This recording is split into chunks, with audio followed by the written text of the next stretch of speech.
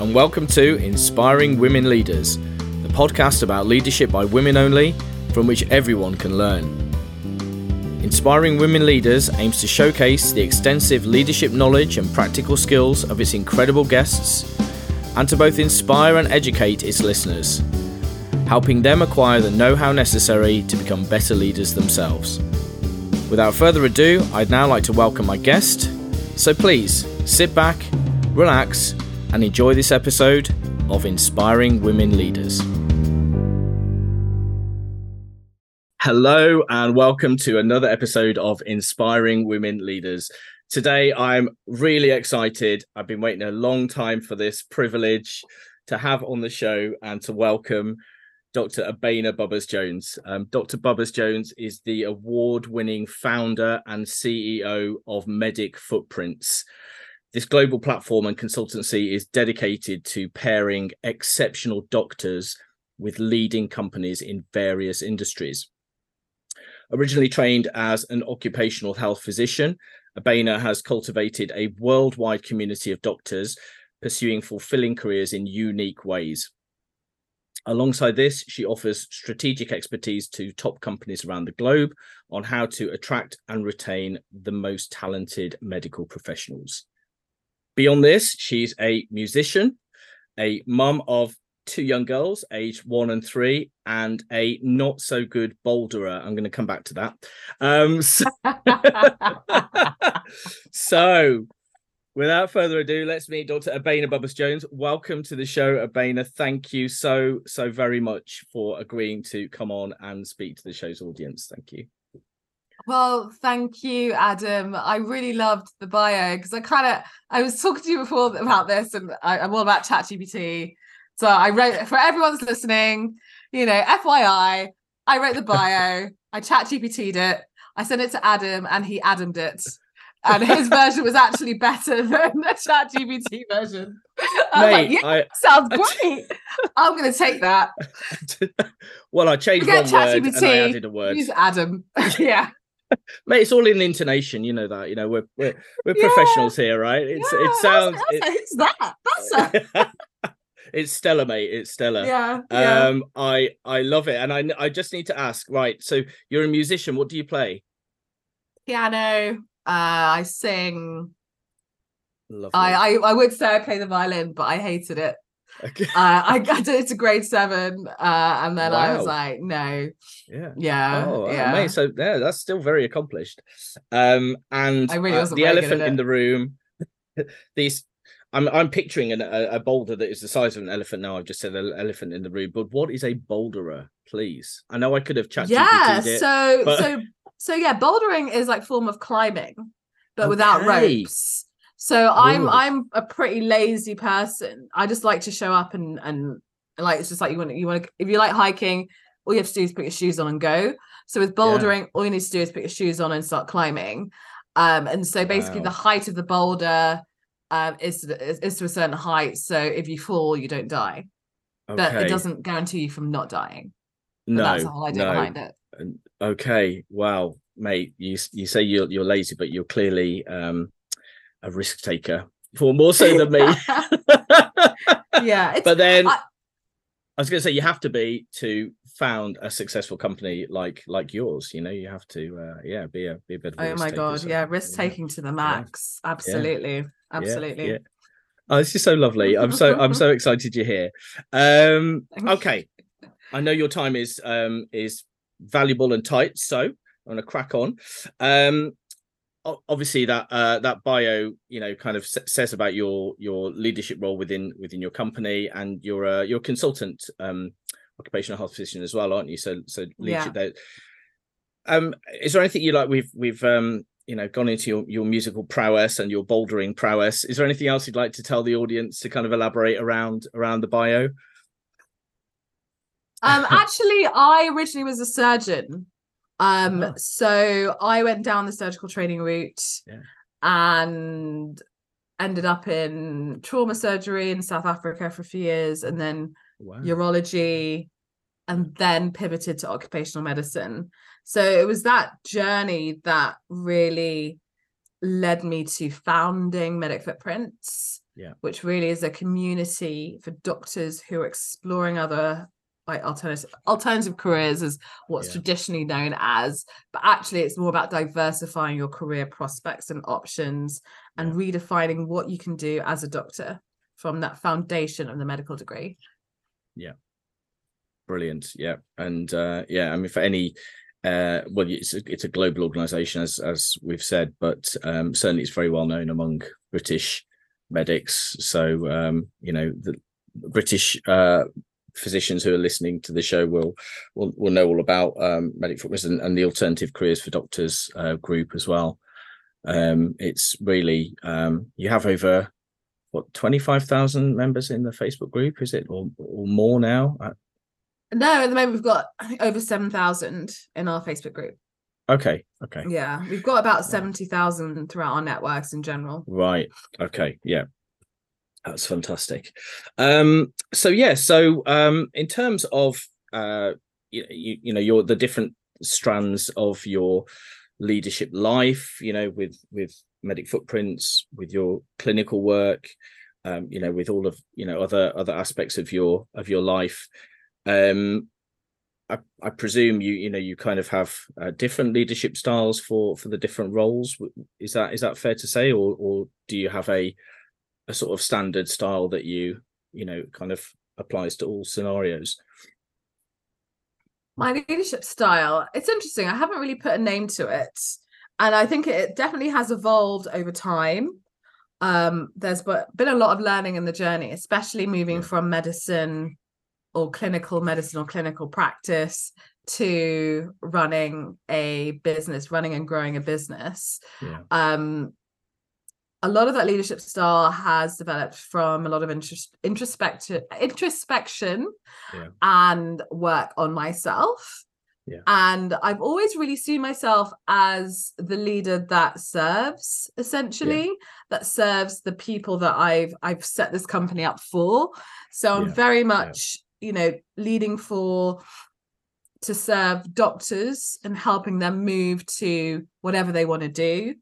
I'm there to also, and in serving doctors, we're working more so with companies on the business to business side, because if you help companies to attract the best and support the best doctors, and that experience and that move for doctors is that much more easier and helps them to achieve their own vision of making an impact and being the best that they can be, right? With regards to the team, I'm also about doing what I can to support them to be their best selves. I don't always get it 100% right. And one of the things that I'm increasingly working on letting go of is trying to do everything myself or taking too much on, because I know as doctors, we tend to do that. But it's not sustainable, and definitely not as a CEO, because you cannot possibly wear all the best hats. And in growing a business, you have to learn to let a lot of things go. You have to learn to delegate early, outsource early, and really learn how to get the best out of people, to then build that scalable model. If you can't get the best out of people and you're always the final common pathway, then it's not scalable business. Wow. Okay. So kind of servant leadership, very client led, but by that's your kind of business partners or potential business clients, as well as the individual doctors. I guess that there's that, and there's also being driven by the vision. And this is why I've been doing Medic Footprints for as long as I have, which is 10 years next year, which we'll be celebrating. Wow. I know. I'm saying, wow, like, what am I doing? Doing this for 10 years? If you know me, I'm the kind of person that gets bored very easily.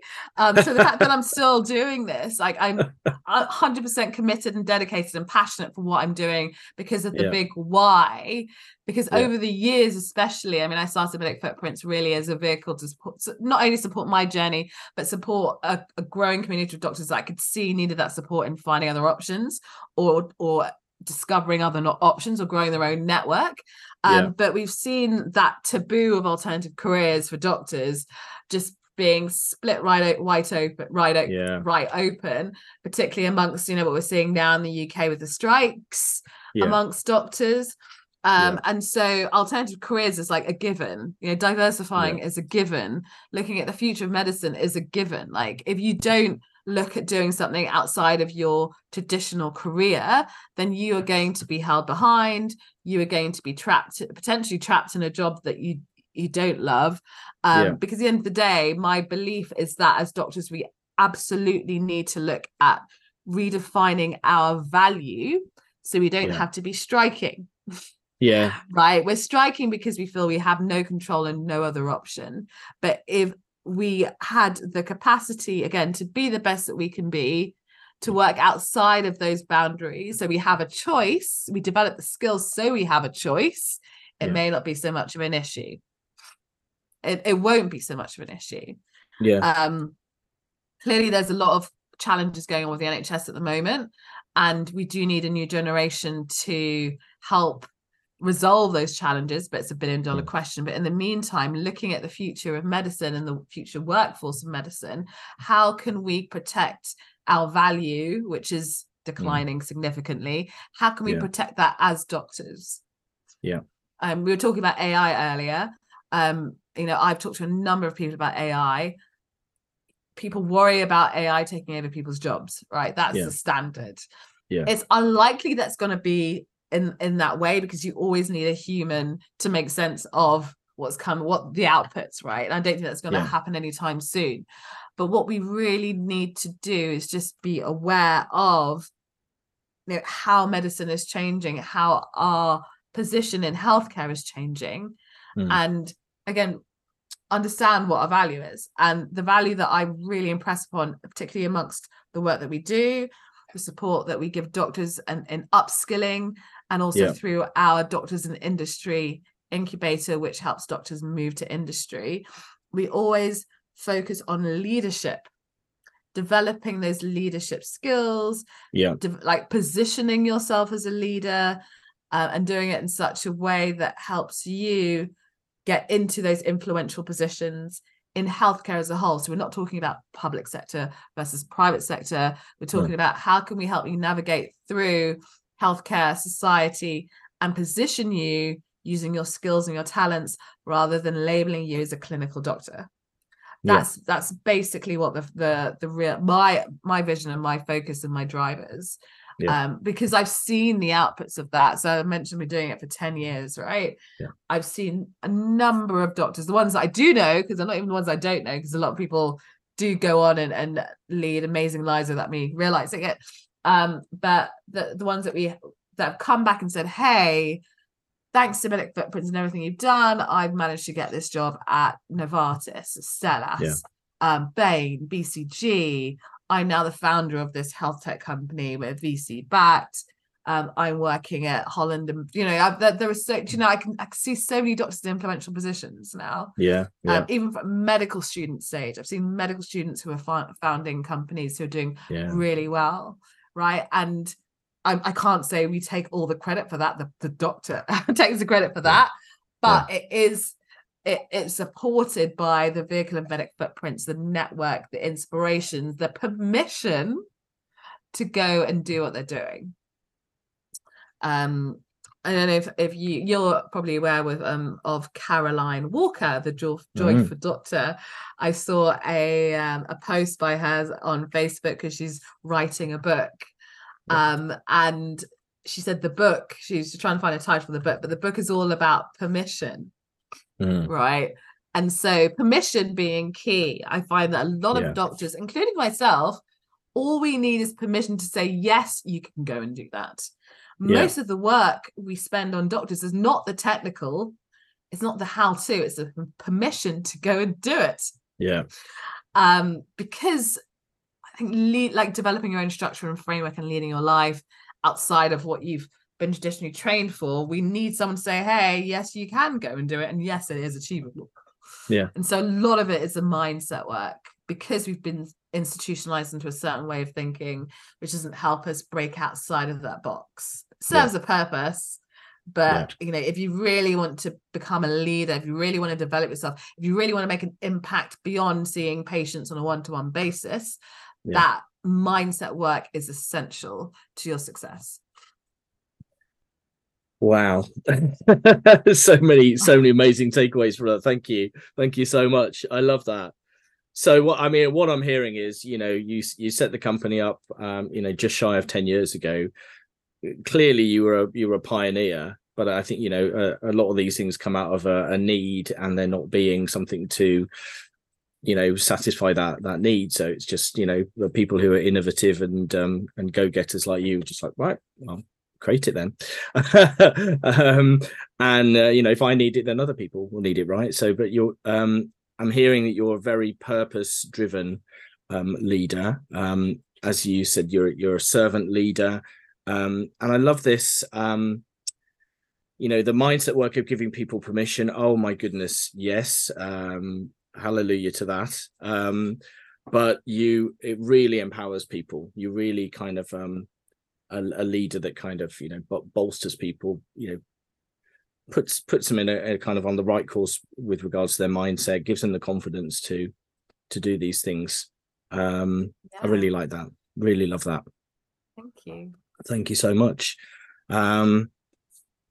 Yes. So I mean, obviously you said you know, kind of you know, 10 years ago, you must have been, before you founded the company, you must have been thinking about it. So kind of like, what was the catalyst really that kind of led you onto this journey to become a founder? I look back to, as a child, I was, like all of us doctors, cleverer than most, right? Seemed to be cleverer than most, I should say.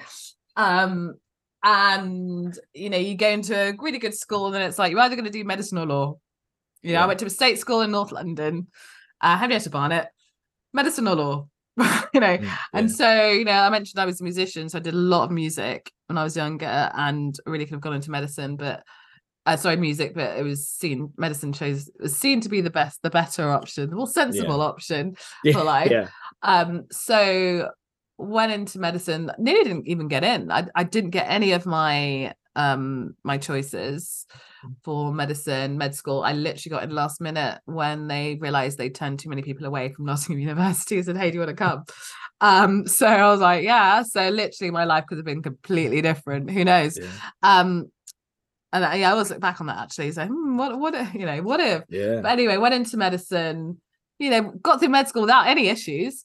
And then started working as a doctor, and very quickly in my first rotation, I was like, I seem to be doing a lot more administrative work than I would expect for my 5 years of medical training.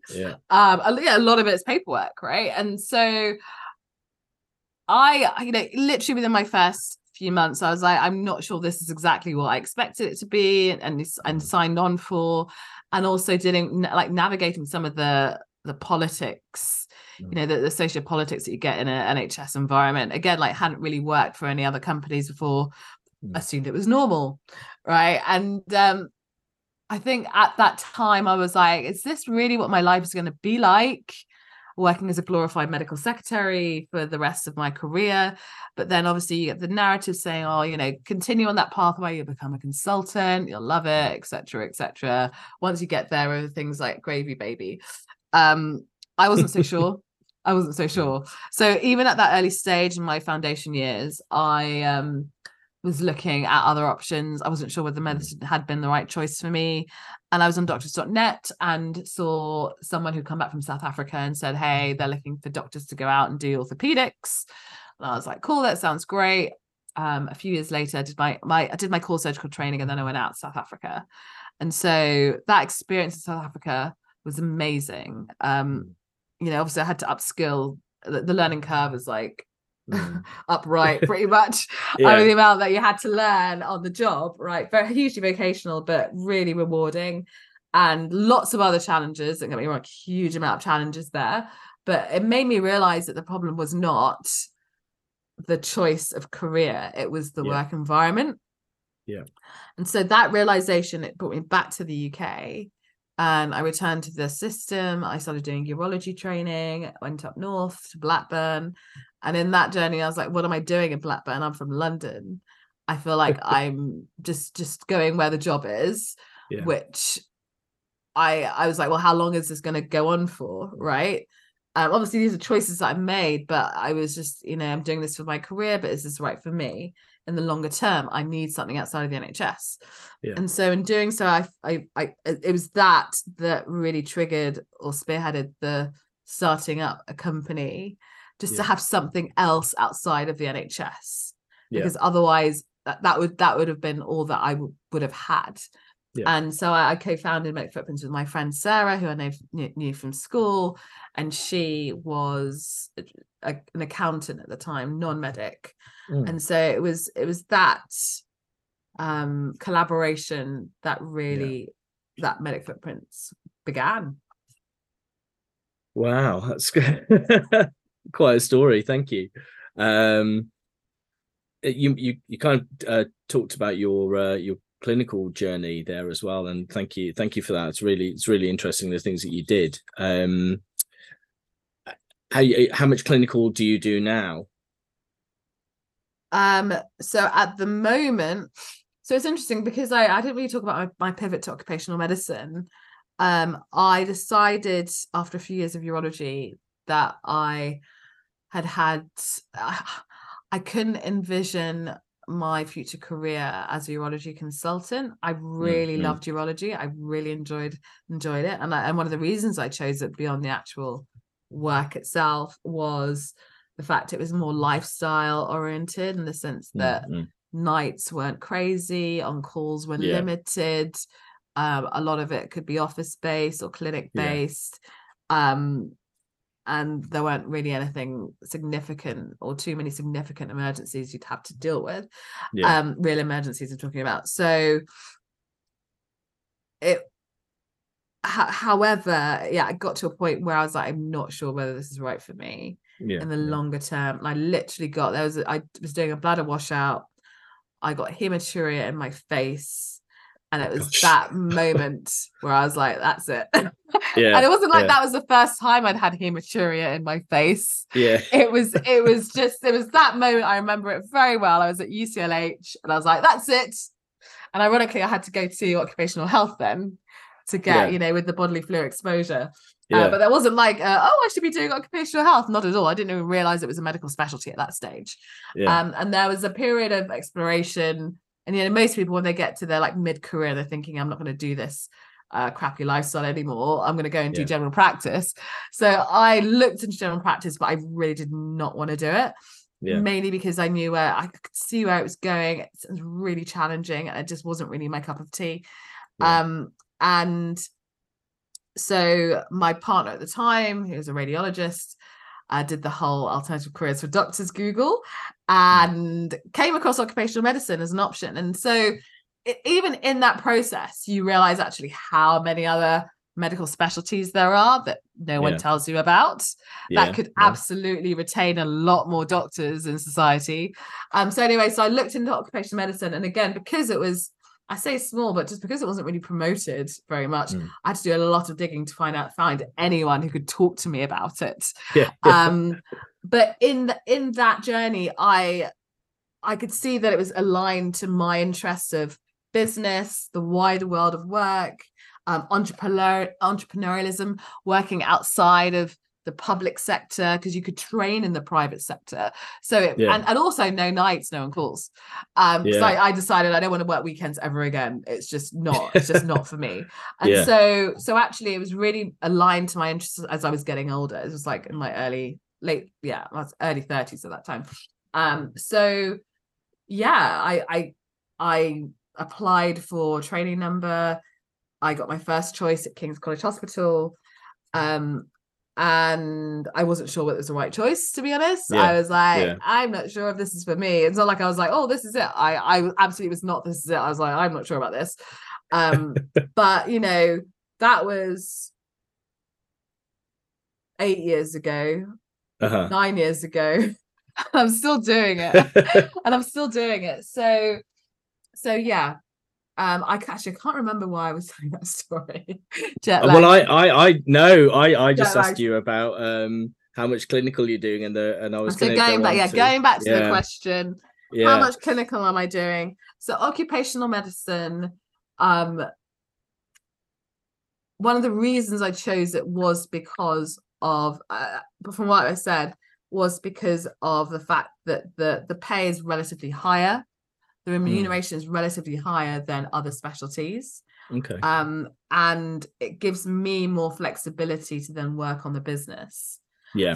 So at the moment, having just come off maternity leave for the second time in the last few years, I am now working 2 clinics a month.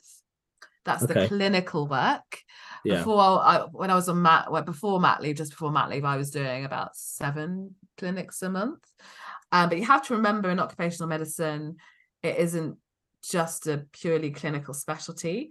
A lot of OHPs, occupational health physicians, don't see any patients. And they're working on the business end, they're working on the strategy end, they're working on the health advisory end. Oh, interesting. So in many ways, I still see my work at Medic Footprints as still occupational medicine. Yeah.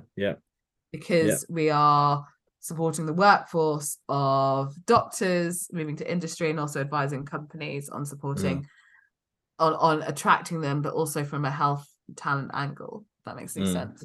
Yeah. No, it does. Yeah, thank you for that. And just for any listeners who are non-medical, non-healthcare, hematuria is bleeding from somewhere within the urinary tract. It could be from the kidneys, the ureter, the bladder, blood in the urine, prostate, blood in the urine, and that is what Abeyna had on her face multiple times. And one of those times was the straw that broke the camel's back, by the sounds of it. I've had worse things on my face. At least urine is sterile. Urine and blood is sterile. That is very true. That's very true. Generally sterile. Yeah.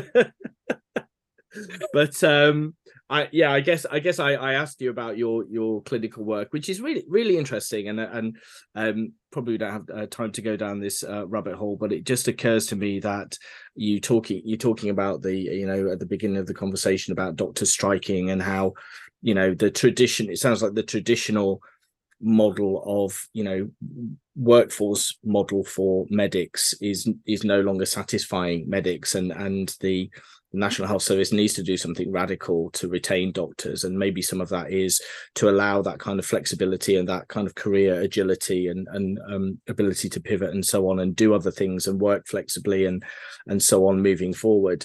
But it sounds very much like that's what your occupational medicine career enables you to do. Which is really wonderful and really interesting, and the whole kind of like the business end of it is fascinating. I wasn't really aware of that, so thank you for enlightening me. And do you have any leadership roles within your a formal clinical role, if that makes sense? At the moment, I'm not taking on any significant leadership roles because I've got 2 young kids and a baby. Yes. At present, but however, I do strategy consulting, and so with companies on that basis. But at the moment, there aren't any additional leadership roles. I think one of the challenges of becoming fully self-employed is that there are too many options, there are too many opportunities, especially being an entrepreneur. You see so many, you're like, oh my god, I should do this, oh my god, I should do this. And the real risk, you worry about burnout in medical practice, burnout amongst entrepreneurs, burnout amongst those in self-employed is real and huge, right? Because you're like, if I don't work, I don't get paid. Whereas usually if you've got a job or you're employed, you'll get paid if you're off for a certain period of time. But you know what I mean? And so the pressure is higher. The boundaries are more blurred. We talked about, I said, I don't like to work I don't work weekends, I don't work nights. I still don't, but it also means that, there's a lot more, and like, there's more pressure to make sure I get things done. There's not much flexibility in that sense during the day. There is, but there isn't.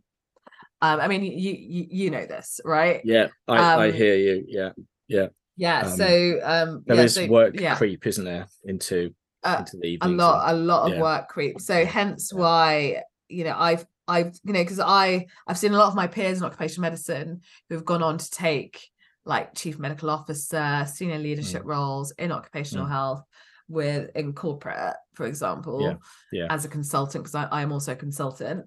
I could have gone down that route, but again, like, you know, it's taking away more than I could reasonably do justice to do well at any of those things that I'm doing. So for me, like, you know, someone who gets bored very easily, Medic Footprints takes up a lot of my headspace. I love it, but it does take a lot of my time up. And then obviously having 2 young kids takes a lot of my time up and headspace. So it is about protecting myself on that, and also doing justice to the things that I am committed to, and so really honing on that focus. But this is why, you know, I asked you to come on the show, because, you know, you do so much and you are a huge inspiration, and people, you know, listening to this will, you know, think this person is so amazing, you know, this woman is so amazing. She you know, she's a doctor, she founded her own company, she's been running it for 10 years now. It's growing, it's successful. She's got 2 young children, you know, and at least you're mindful and have the insight to think about the burnout risk and so on. But as an occupational physician, you obviously, you know all about it. I mean, I burnt out for the first time in occupational health, ironically, whilst I was doing occupational health. And then the second time not that long ago, just because, again, I think being someone who's an entrepreneur, being someone that's driven, you know, I'd say I am my biggest challenge in my life. I'm hugely driven, hugely ambitious, but therefore that makes me at very high risk of burnout. And, you know, that goes for a lot of doctors. Like, we didn't get into medicine by, you know, kicking back and having a laugh, right? We didn't get to where we are now by being lazy. Like, we had to put a lot of work in. There had to be a lot of drive, and also to get, you know, to develop your career past just doing a degree, you know, takes work, it takes effort. And I've carried on a lot of that to my career. I've designed it, and it's all very much like purpose and self-driven. So having had children put more fire behind that, not less.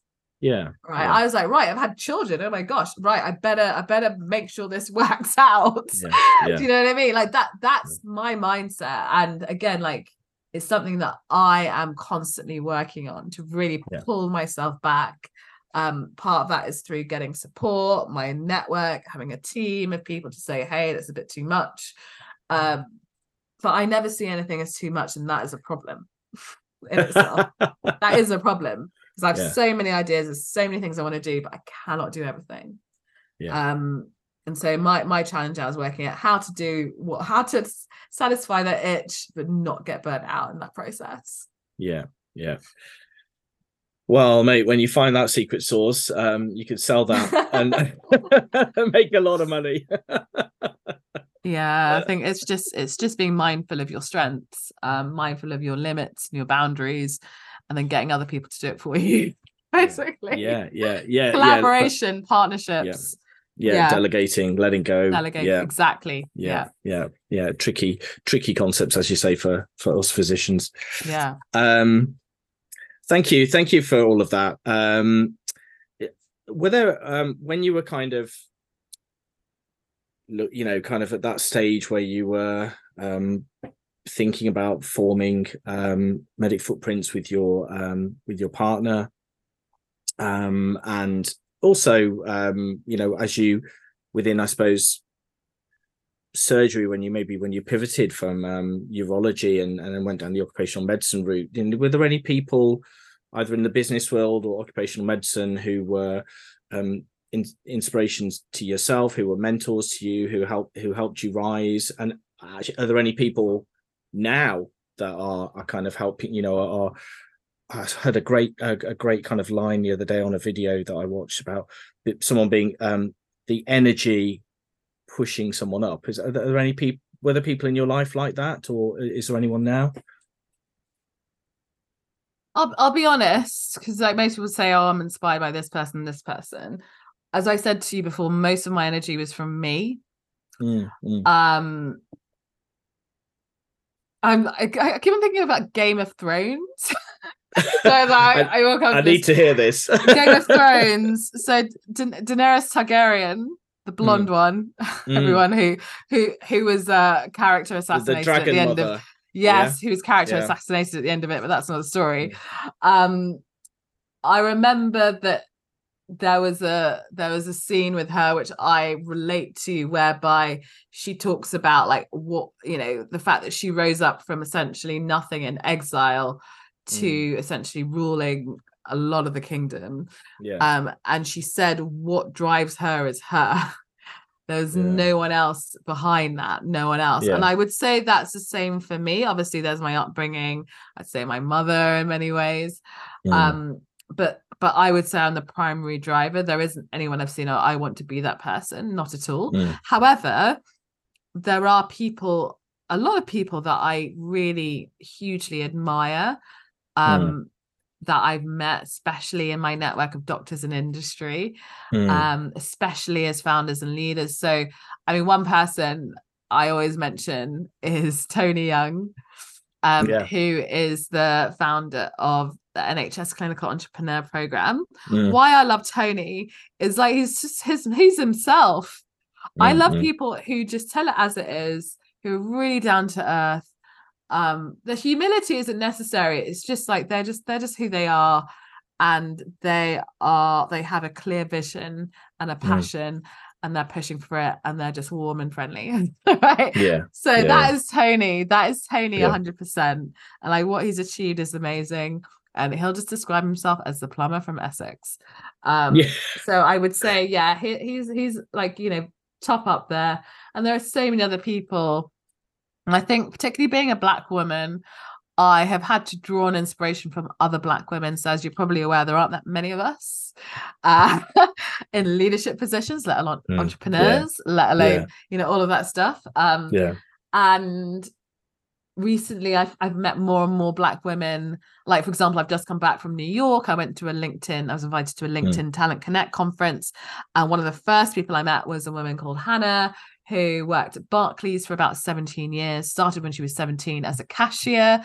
She left Barclays recently as the global head of diversity, equity, and inclusion for Barclays, having started as a cashier, right? And she'd also amassed a following of over 50,000 followers on LinkedIn in that time. And LinkedIn had invited her to speak at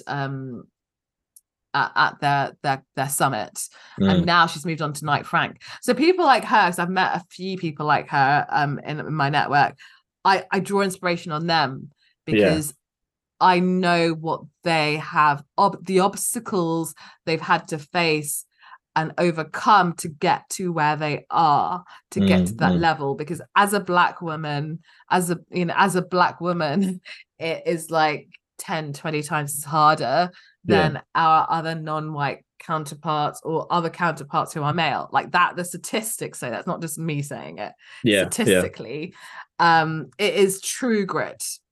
And so I would say those are the people that I draw inspiration from.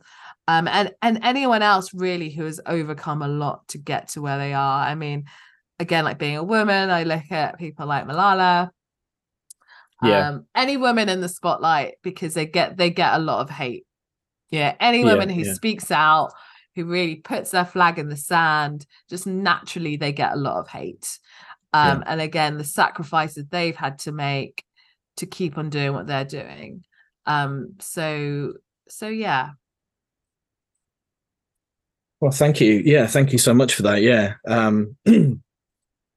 So I it's interesting you mentioned Tony Young, who I should just say is actually a professor and a urologist, and obviously jokingly calls himself a plumber because of the area of his surgical expertise. The plumber from Essex. That's another reason, because obviously I was a urologist as well, and he knows, actually the person that got me into urology works with him. Yeah, but absolutely, it's sort of having people like that who runs the, as you say, the NHS Clinical Entrepreneurs Program, so gives NHS staff the opportunity to do something entrepreneur. Is it sort of like almost like intrapreneur? So it's stuff that actually benefits the NHS? Is it some of these things? So the premise behind it is that they want to retain more clinicians in the NHS by supporting them to become entrepreneurs without having to give up their jobs or feeling like they have to leave their jobs to then because statistically most clinicians, if they have a great idea, they feel compelled to do it outside of the NHS, and the NHS loses out a lot on their innovations. And so it's about keeping that in-house as much as reasonably possible. What happens in practice could be entirely different. We've seen that too. But it's because if you think about it, as doctors, there's in our training, there's always been a huge emphasis on academia, on research. It's supposed to do dissertation.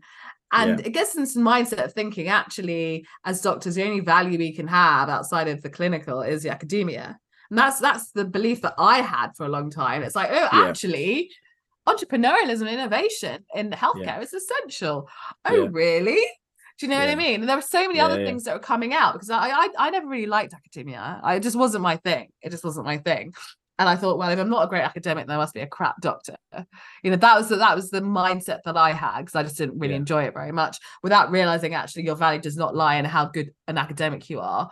But as a surgeon, you had to do all of these academic things to prove that you're a good surgeon.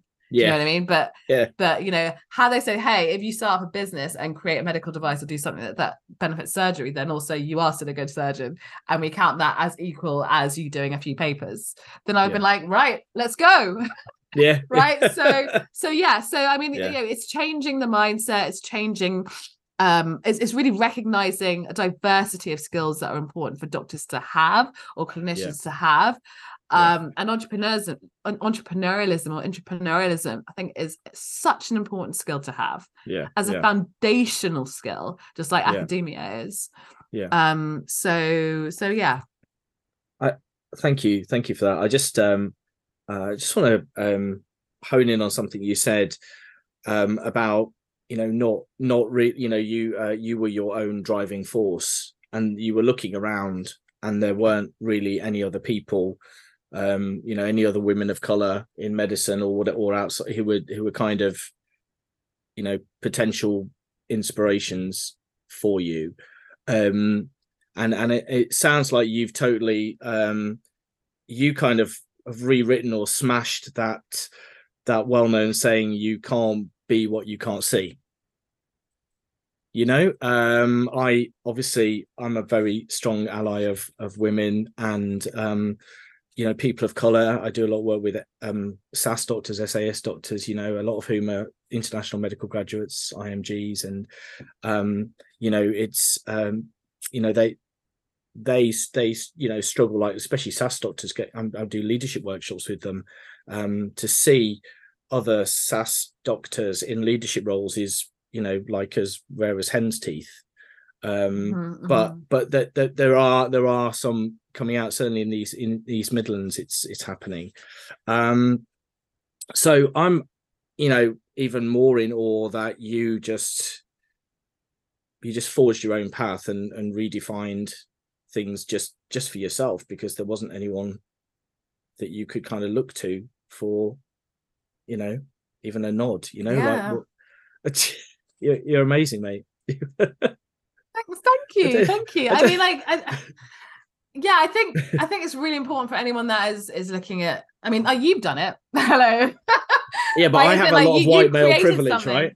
Yeah, but you've created something from scratch. I think anyone that has created anything from scratch is like gold on this earth, because it takes a lot to do that. It takes a lot to forge and beat your own path because of the challenges associated with it. And like literally statistically, you will fail. Statistically, you will fail. So people who are overcoming that and aren't failing are just like the top 0.0001%. Right. And it's these people we need to be supporting. Yeah. It's these people we need to be. Do you know what I mean? Because most people will give up because it's too hard. Yeah. Yeah. But thank God that you didn't, and thank God for people like you with your drive and, as you say, grit. Awesome. I think you used the word grit. Yeah, true grit. Brilliant. Thanks so much for that, Abeyna. Really, really appreciate that. So I was just, wondering if over, the course of your career, you experienced any challenges that you would feel happy to kind of talk about, so that our audience can kind of learn how you negotiated and navigated your way through some of those, because over the 40 plus episodes now, there've been some really interesting kind of ways that people have dealt with stuff. So I'd love to hear if you've got anything you're happy to talk about. That would be great. Every day is a challenge. That is I think true. Life is a challenge. I don't know how you feel. I find life just gets harder and harder, in the sense that you know more, but you know less at the same time. There's just more and more questions that comes up, and that's true. And do you overcome a challenge? Maybe, but there's always another challenge on the other side, a different challenge. True. It's like you're playing this video game and you don't even get past the big boss. The big boss is still kind of there, and then you've got the next level to go. And then it's like, actually, when does this ever end? And the sequence as well. You can decide to put the control down when you want, right? But like a lot of video games, it's addictive. And you're always like striving and you're pushing to the next level, and just to get past that, and you haven't quite figured it out, so you call a friend. And I'd say that is an allegory for life. It's an allegory for business. But just thinking, I mean, there's so many different challenges, from like balancing work and life. I mean, one of the most recent challenges, or current challenges, I should say, is that whereby I've had 2 children recently, and they're still very young, age 1 and 2, and that has transformed me in the fact that time is extremely limited. I want to spend time with them, but sometimes I don't, because you get touched out, you get exhausted, etc. But it's like, when you're running a business, that's another child, so that's child number 3. When you're still keeping up to date with your doctoring, that's child number 4. That still needs a lot of investment and energy to like keep recent. So I'd say that's one of my biggest challenges. And then like balancing the time allocated to all of those appropriately. Yes. How am I overcoming that? A lot of reassessing, like pretty much every week. Trying to get some regularity in what happens, but it does change depending on the needs, and it changes regularly.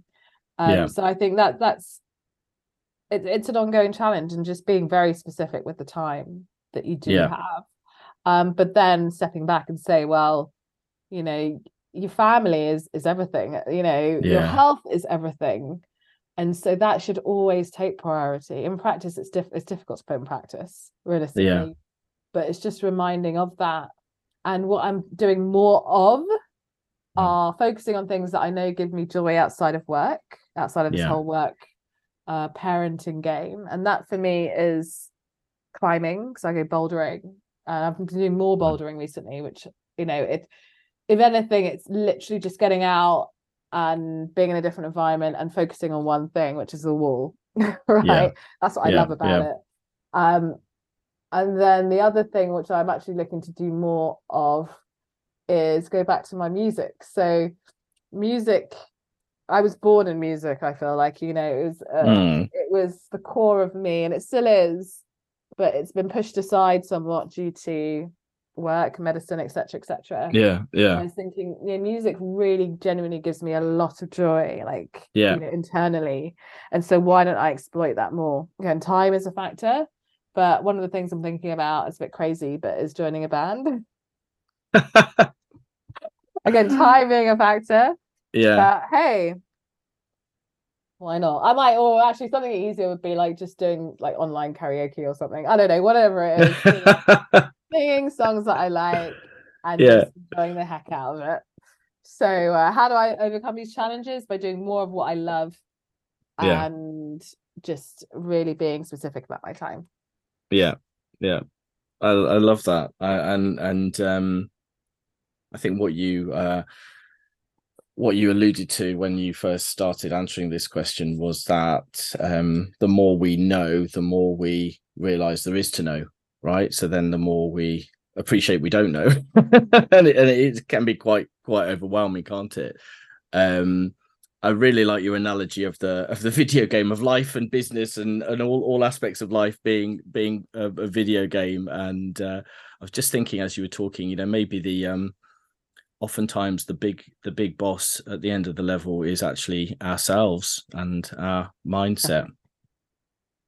I totally agree in the sense that you can never beat yourself because you always set yourself another level. There's another, well, it depends on who you are, but I'm the kind of person, I think a lot of doctors would agree, you always set yourself the next challenge. But it's actually a never-ending game unless you decide to turn the TV off and put that console down and walk away. And a lot of us, we just don't have it in us to do, especially if we're like really motivated, really engaged, believe in what we're doing. And it means a lot to us. It's very hard. It's addictive. It's very hard to do that. It's very hard to do that. But I'd say I am my big boss. And that's a great point about super games being addictive, and actually, if you are really into your entrepreneurship or whatever it is, or your work, it is super addictive, isn't it? And to be mindful of that with balancing it with our families, as you say. I like the way you said, you've got your children, then your work is another child, and your business is another child. And I was thinking in my head, my wife would be saying my husband is another child. I do not want to say that about your husband. No, he's definitely not another child. He's like the support, the pillar that holds me up. Like half the time. Yeah, no, I know what you mean. No, I do. I'm just being self-deprecating. I know. He's definitely the pillar. He's not the other child, even though he is my child in a little way, but it's not. I think we all are, aren't we? And I love the solution being to do, try and do more of what you love that is not related to work or business or family or so on. And the bouldering is obviously, physically active thing, but it's presumably quite a kind of mindful, meditative thing as well. You kind you have to be in the moment. If you don't concentrate on that, right, then you're going to fall. Absolutely. It's so, I find it so relaxing. Just ironically, even though it's strenuous activity, it's full body and full mind. That's true mindfulness, isn't it? And the music thing, I mean, that would be such fun to be in a band, wouldn't it? But as you say, it's time. But you play is it piano you play too? Piano. I also play violin, but I don't pick it up. It's like literally in the corner of the room and it's been like that for like 20 years. So I'd say piano and singing is something that I'm good at, but never professionalized in that way. So I think that's the time to use my voice. It's difficult being a polymath like yourself, and trying to prioritize all these things that you want to do, like your family and your business, but also that you're good at, that you would like to do because you enjoy. But there's like, hopefully, God willing, life is long, and you can, as you say, I love the reflection at the end of each week, because your priorities obviously change, and my children are a bit older than yours, but there's always like, okay, so what's coming up for the kids next week that we need to be present for, and show up for, as well as, and so you kind of like, so priority next week is family and the kids, and then the week after it's like business stuff, because the family stuff isn't quite so busy. So I like that kind of weekly reassessment, I think was the term you used. So thank you, that's really helpful. I think the audience will get a lot out of that. Appreciate that. Thank you. So in addition to that great advice about sort of overcoming challenges and so on, do you have any advice for our listeners on how to become stronger and kinder in their leadership? I know you. I think you are a very strong person. I think you're very kind of strong-willed as well. Like, quite single-minded with the business and so on. Focused. But you're also a very kind person, which is lovely. How I mean, there are ways that we can become stronger and kinder. What are your secrets? What's your secret sauce? Wow, stronger. That I really have to think about that. Kinder. I guess I'll start on the kinder bit, which I assume is the empathy perspective. Yeah, however you see kindness. Yeah, kindness is really understanding, really getting to understand the people around you, the people that you work with, the people that you serve, beyond the surface level. Yeah, and my husband is very good at doing that. I've learned a lot of tips from him. That's nice. But to be honest, the kindness actually starts from you. I think especially as caregivers in healthcare and medicine, we're used to externalizing that and doing it really well for other people, but not so well for ourselves. Yeah. I think if you can't do it well enough for yourself, how effective would it be for other people? Of course. I know a lot of people that, like, including me, I'm very good at doing that. Like, I'm known for not really taking care of myself as well as I could do. Of course. But I'd say that's where the kindness comes from. I think it's actually being kind to yourself. Yeah. First. Yeah. Before you start spreading that kindness through empathy, through connection, through a love of what you do. Yeah. Yeah, I know that sounds very high level and non-specific. No, I like that. I preach from the same gospel. Yeah, very much so. When I talk about kind leadership, there's a slide I use, but before talking about kindness, I start with self-kindness, and there's a slide I always put up with a quote by Mamam Gupta, which I can't quote verbatim, but it's something like, in terms of this, there isn't anyone that we speak to more than ourselves, so we should speak to ourselves kindly. It's all that 60,000 thoughts a day, 90+% of them are negative, the inner critic and limiting beliefs and so on. So try and start with yourself, and as you say, it will then enable you to give that care to others as well. Like, it always amazes me how us doctors think, people pleasers that we are, that we just have this limitless, bountiful cup of goodness that's constantly overflowing, but it isn't at all, is it? It's just the cup runs dry.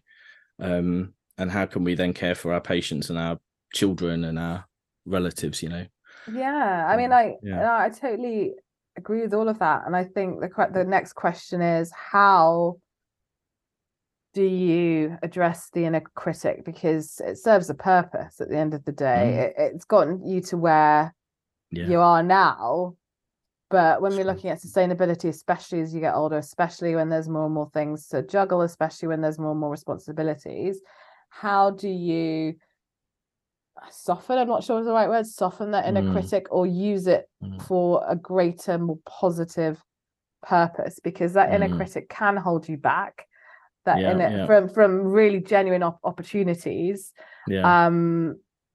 It can make you feel like shit as well, which again holds you back, right? And especially if you're someone who's ambitious, especially if you're someone who has a greater purpose, a global mindset, it's so important to deal again with that inner critic and use it to your advantage, right? Because at the end of the day, the inner critic ain't going anywhere. It does, like, I'd speak from personal, like, as you said, like, I talk to myself a lot, because but I'd say the work that I've done on myself in the last year, and it talks about talking about dealing with an inner critic, I've definitely managed to soften mine, in the sense that it, not like it doesn't hold me back. I think it just changes my approach to things. Okay.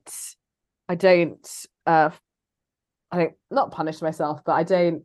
What's the best word for it? Berate yourself. I don't berate myself as much. I when you see other people doing things, you're like, oh my god, how have they done it? I must be awful. Yeah, like comparisonitis. Exactly, comparisonitis. Yeah, great word. And instead of that mindset as an example, I say, wow, look what they can achieve. Yeah, I can achieve that too. Yeah. How did they do it? And what can I learn from their pathway, rather than like I've managed to change that mindset in business and medicine and climbing. And have really seen progress. I've seen growth in so many different ways.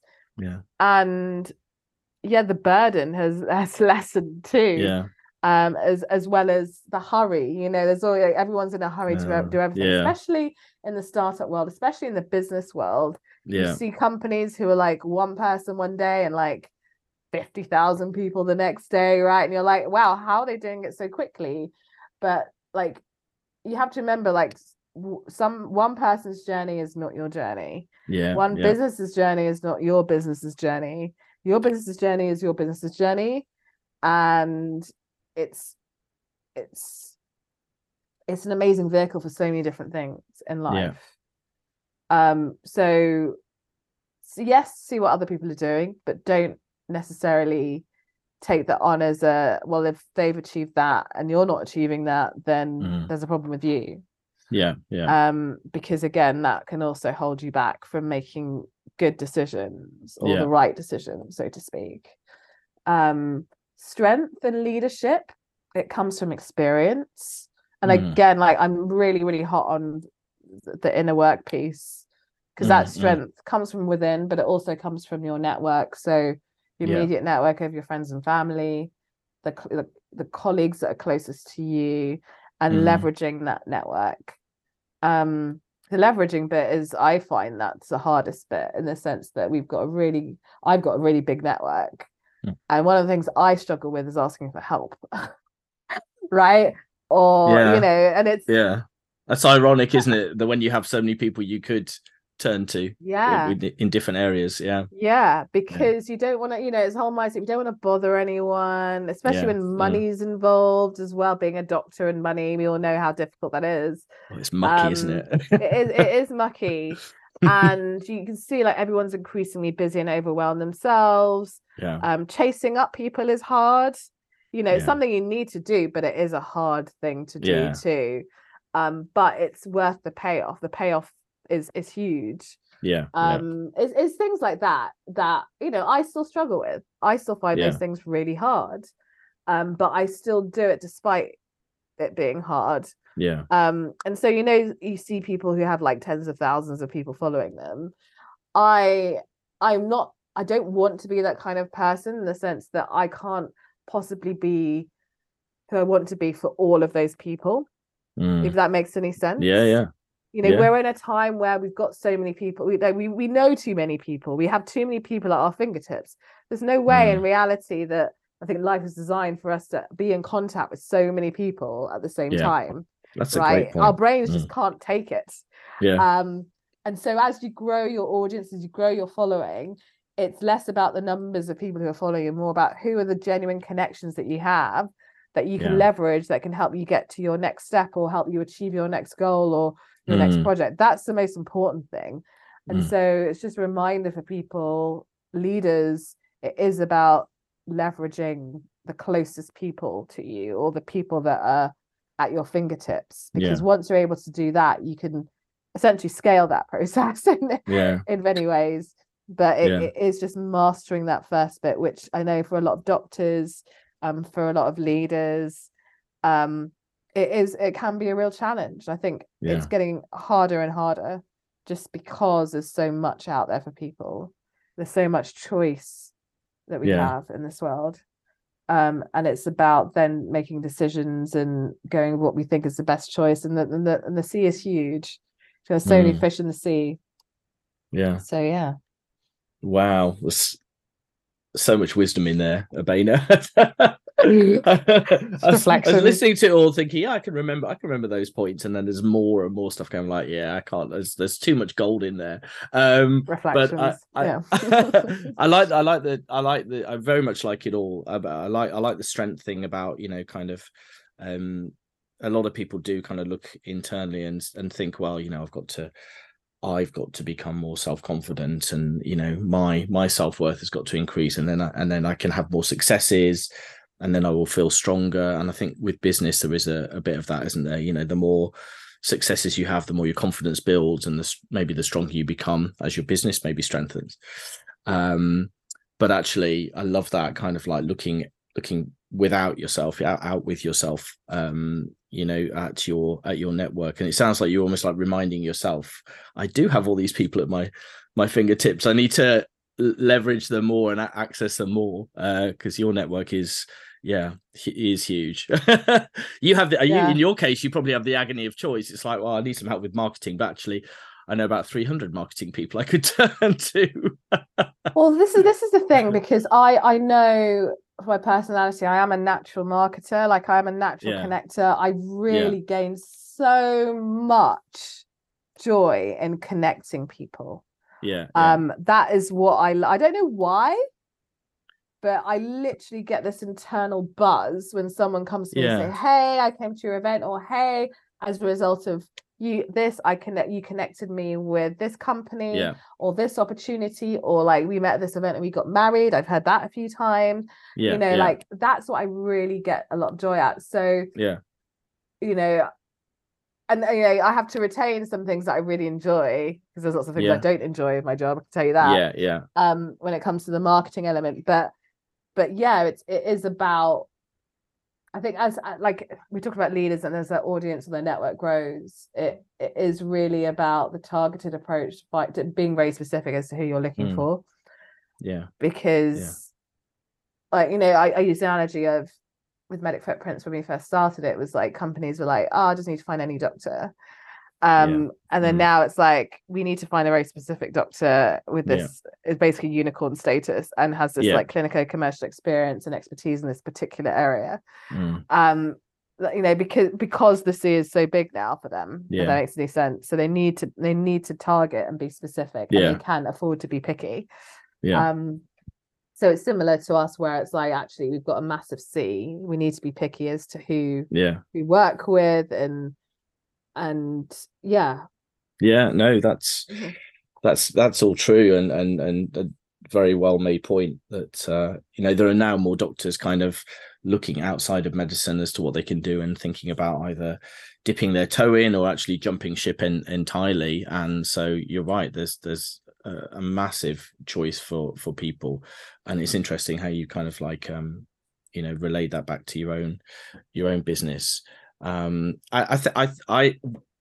I was feeling when you were talking about the connecting thing, and how that is one of the most wonderful, satisfying, gratifying, warm feeling inducing things that you do. I feel exactly the same, and I think it's it actually ties into the kindness piece, as in I think it is showing a kindness to connect to, like, when you've got two people who you really rate those people highly, or they're just really the loveliest people, and you just think, well, I get on so well with both of them, they're bound to get on with one another, and actually they have something that they can work, collaborate with, or complement each other. It's such a genuine joy to bring those people together, isn't it? And it is a kindness, because you don't have to do it. You're doing it out, you're taking time and thought and so on to do that. So it's no wonder it makes you feel good, because we know that doing kindnesses for others is actually better for us, better for our emotional state, and better for our health, and so on. So I totally understand why you said that, and I think that kind of really feeds into your being a kind leader, is actually thinking about other people in that way. Because to be able to connect to people, you need to know them really well, which involves you getting more connected to them, to know enough about them to know that they'd be a good fit, isn't it? So absolutely. Love that. Love that. Do you have any take-home leadership messages for the listeners, please? Take-home leadership messages. Interesting. I would say this is one of the debates we've probably had before. You know, some people would say people are born leaders. There's so, and if you're not born a leader, then you're not a leader. I think everyone is a leader. Every single person on this earth is a leader, or has the potential for leadership in a given situation. So leadership on its own, I don't think it really exists. It really depends on the context, in which you're leading, and that can be anything in life, literally anything. I don't think leadership needs to be a whole status thing either. I know when we talk about it, we think about some person at the top of an organization, but it really is, I think, leveraging the people around you for a greater purpose and guiding people on that journey and that mission. And that can be, as you know, can be applied to anything and everything. But on that journey, it's so important. In order for you to achieve that goal or that vision, you need to look after you as part of it, at least for a given time frame. Because obviously we're not on this earth forever. And I think in given scenarios, there is an expiry date, or there's expiry time, and you have to be able to pass on that baton to someone else. Whether it's you need to step away or take some time out or do something else. I think that should be an important part of the whole strategy. So I think that would be my take home. Which again kind of points back to the whole self-kindness thing, and it does. It all starts with you. But I'd say, especially if you are, I'm all about doctors. If you are earlier on in your career, whether you're a doctor or not, doesn't matter. Do not be held back by anything that looks like it could be leadership. Having a voice and exercising that voice, that's leadership. Especially when it's not aligned with what the typical consensus opinion is. It's not easy, it's not hard, but I think it's hugely important. I think what this world needs at the moment is authentic voices, diverse voices, inclusive, representative voices. It doesn't have enough of that. I think this is one of the problems. I could go on the political rant, but it's one of the problems with a number of institutions that we see across the world, including our country, including medical profession. And I'm going to stop there because I could literally go on. But we need more people to amplify their voice, push through what is really, really hard in order for that change to happen. Like change only happens in this world when those people do that. Unfortunately, it's the extreme minority of people that will do that. And yes, there is usually always a sacrifice associated with it. But if you are driven by that greater purpose and you continue to exercise the self-kindness, that self-empathy and empathy for others, that sacrifices don't have to be huge. Right? It's always worth it. It's always worth it in that sense. So I'm not saying fall on your sword, because I don't advocate for that in any way. And I know some people do that and it's just totally not worth it because it's not sustainable. It's not a sustainable form of leadership either. So that's why that self-kindness piece is really important. So you can actually amplify your own voice and create that movement that your vision deserves. Wow, I love that. Absolutely love that. Totally on board with that. I very much preach the same concept of anyone can be a leader. Not necessarily everyone can be a good leader, but everyone has the potential to and can learn leadership skills. I like the, you say everyone on the planet is a leader, or certainly has, I talk a lot about, when we've all seen those patients who will kind of, and you'll ask them what your occupation is. Oh, I'm just a housewife, or I'm just a house husband, or whatever it is. And I immediately kind of like get on my little high horse, and I'm like, there's no just about it. You've got the hardest job in the world, and you're leading your family, you're leading your children, you're a leader in your community, you're a leader in the school playground, when other parents see you and things like that. Everyone, people don't think about it, but everyone is and has the potential. So I really like that. But I love the not to be afraid of leadership. Yes, it is hard, but if you are authentic and you have a vision, then you must speak up. So I mean, I've really kind of massacred your message with that summary, but people will listen to what you've said. And no, you haven't massacred it. I think you've got absolutely it. Really appreciate it. Well, we're almost at the end now. I'd just like to kind of give you the opportunity to share with the listeners what you're currently excited to be working on. I'm sure you're working on lots of things, but what's the thing that's really kind of like getting the juices flowing at the moment? Getting the juices flowing. So what I am working on, the thing I'm most excited with is, as I mentioned, like I really get so much joy. And I can see that the greater benefits, more scalable benefit of mentoring and coaching individuals, groups of people, particularly doctors, on achieving their ambitions as leaders in industry and beyond, outside of the confines of traditional clinical practice. So this year we launched a pilot of our Doctors in Industry program, which it's had its challenges, like every new thing, but also has been really successful, and see what outcomes that we've helped doctors achieve. Like we didn't achieve it for them, they've achieved it for themselves. Things like we've got doctors who have managed to get jobs in industry after a long time of trying.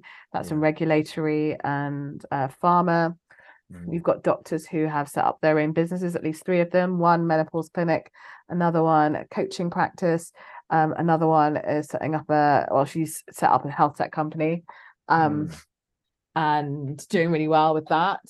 And as I said, a lot of the work we're doing is mainly mindset work. Yes, there's a technical, and you can teach people quite easily, but it is about the internal dialogues, unlearning a lot of things they've learned in the NHS or the public sector, and just really helping them to be the best that they can be as people, as individuals, and leveraging the foundation they really have. So we've got that program, which we are basically opening it up to more doctors next month, actually. So this year's program is mainly kind of high touch, one-to-ones, group, and yes, a lot of gold. They're delivering masterclasses.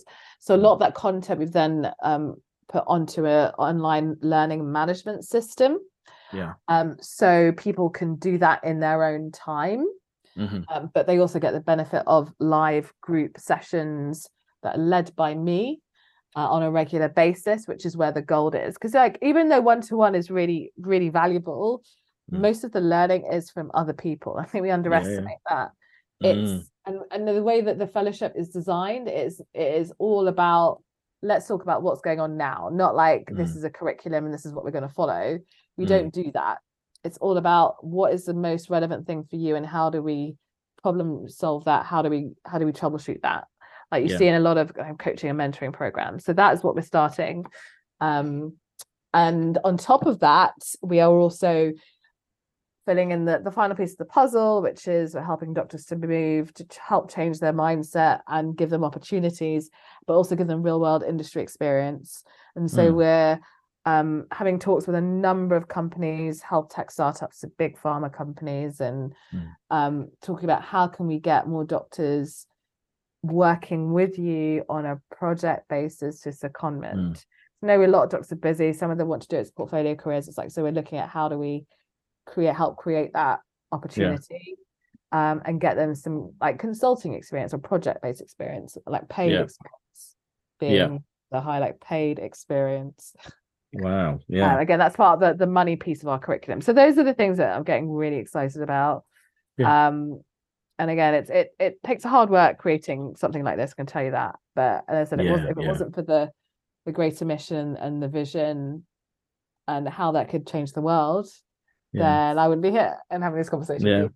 So if you know of many doctors who may benefit from a program like that, then send them our way. Yeah, for sure. And hopefully some of them will listen to this show and this episode and pick that up and approach you from that. So and medicfootprints.org/industry, by the way. medicfootprints.org/industry. Also, you're well trained, mate. Well done. I was going to say any links can go in the show notes. So medicfootprints.org/industry. That's it. Did you hear that, everyone? You got it. Yeah, I will put that in the show notes for sure.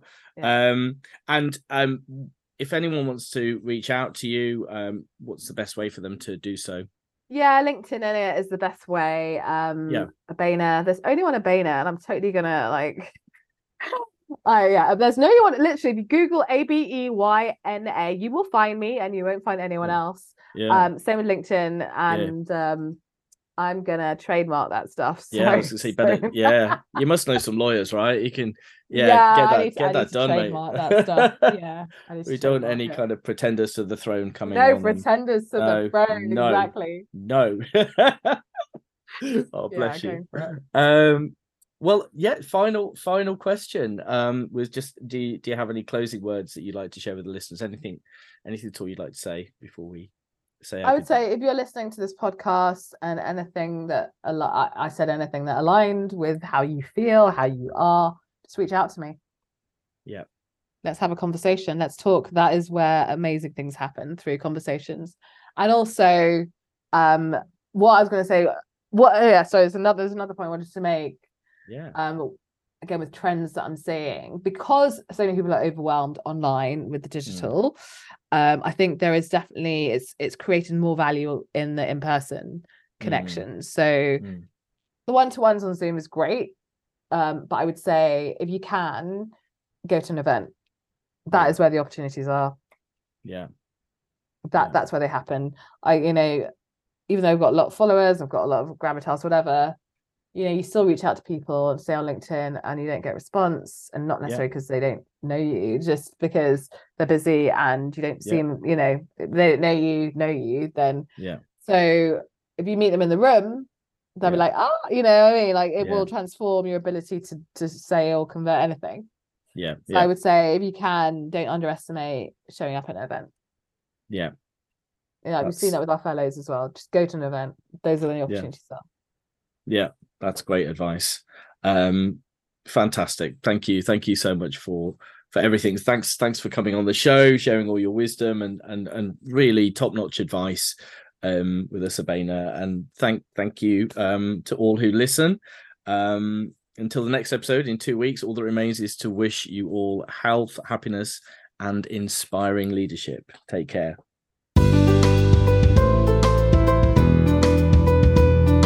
Thank you so much for joining me and my guest on the Inspiring Women Leaders podcast today. I really hope you enjoyed listening to the episode as much as I enjoyed recording it. If you did, please download the show and leave it a rating and a review so that together we can share the amazing lessons we've learned from my guests with listeners far and wide and help as many aspiring leaders as possible. Most of my podcasts will also be uploaded to my YouTube channel, Dr. Adam, Physician Coach. So please check out my channel there, and hopefully you'll find some videos on similar topics to watch and enjoy. Finally, I have some exciting new group coaching programs and a membership scheme in the pipeline. So please keep a regular eye on my website, www.dradamharrison.com. That's www.dradamharrison.com for updates. Thank you again for your time today. And please join me next time, 2 weeks from now, on alternate Wednesdays, for another brilliant episode of Inspiring Women Leaders.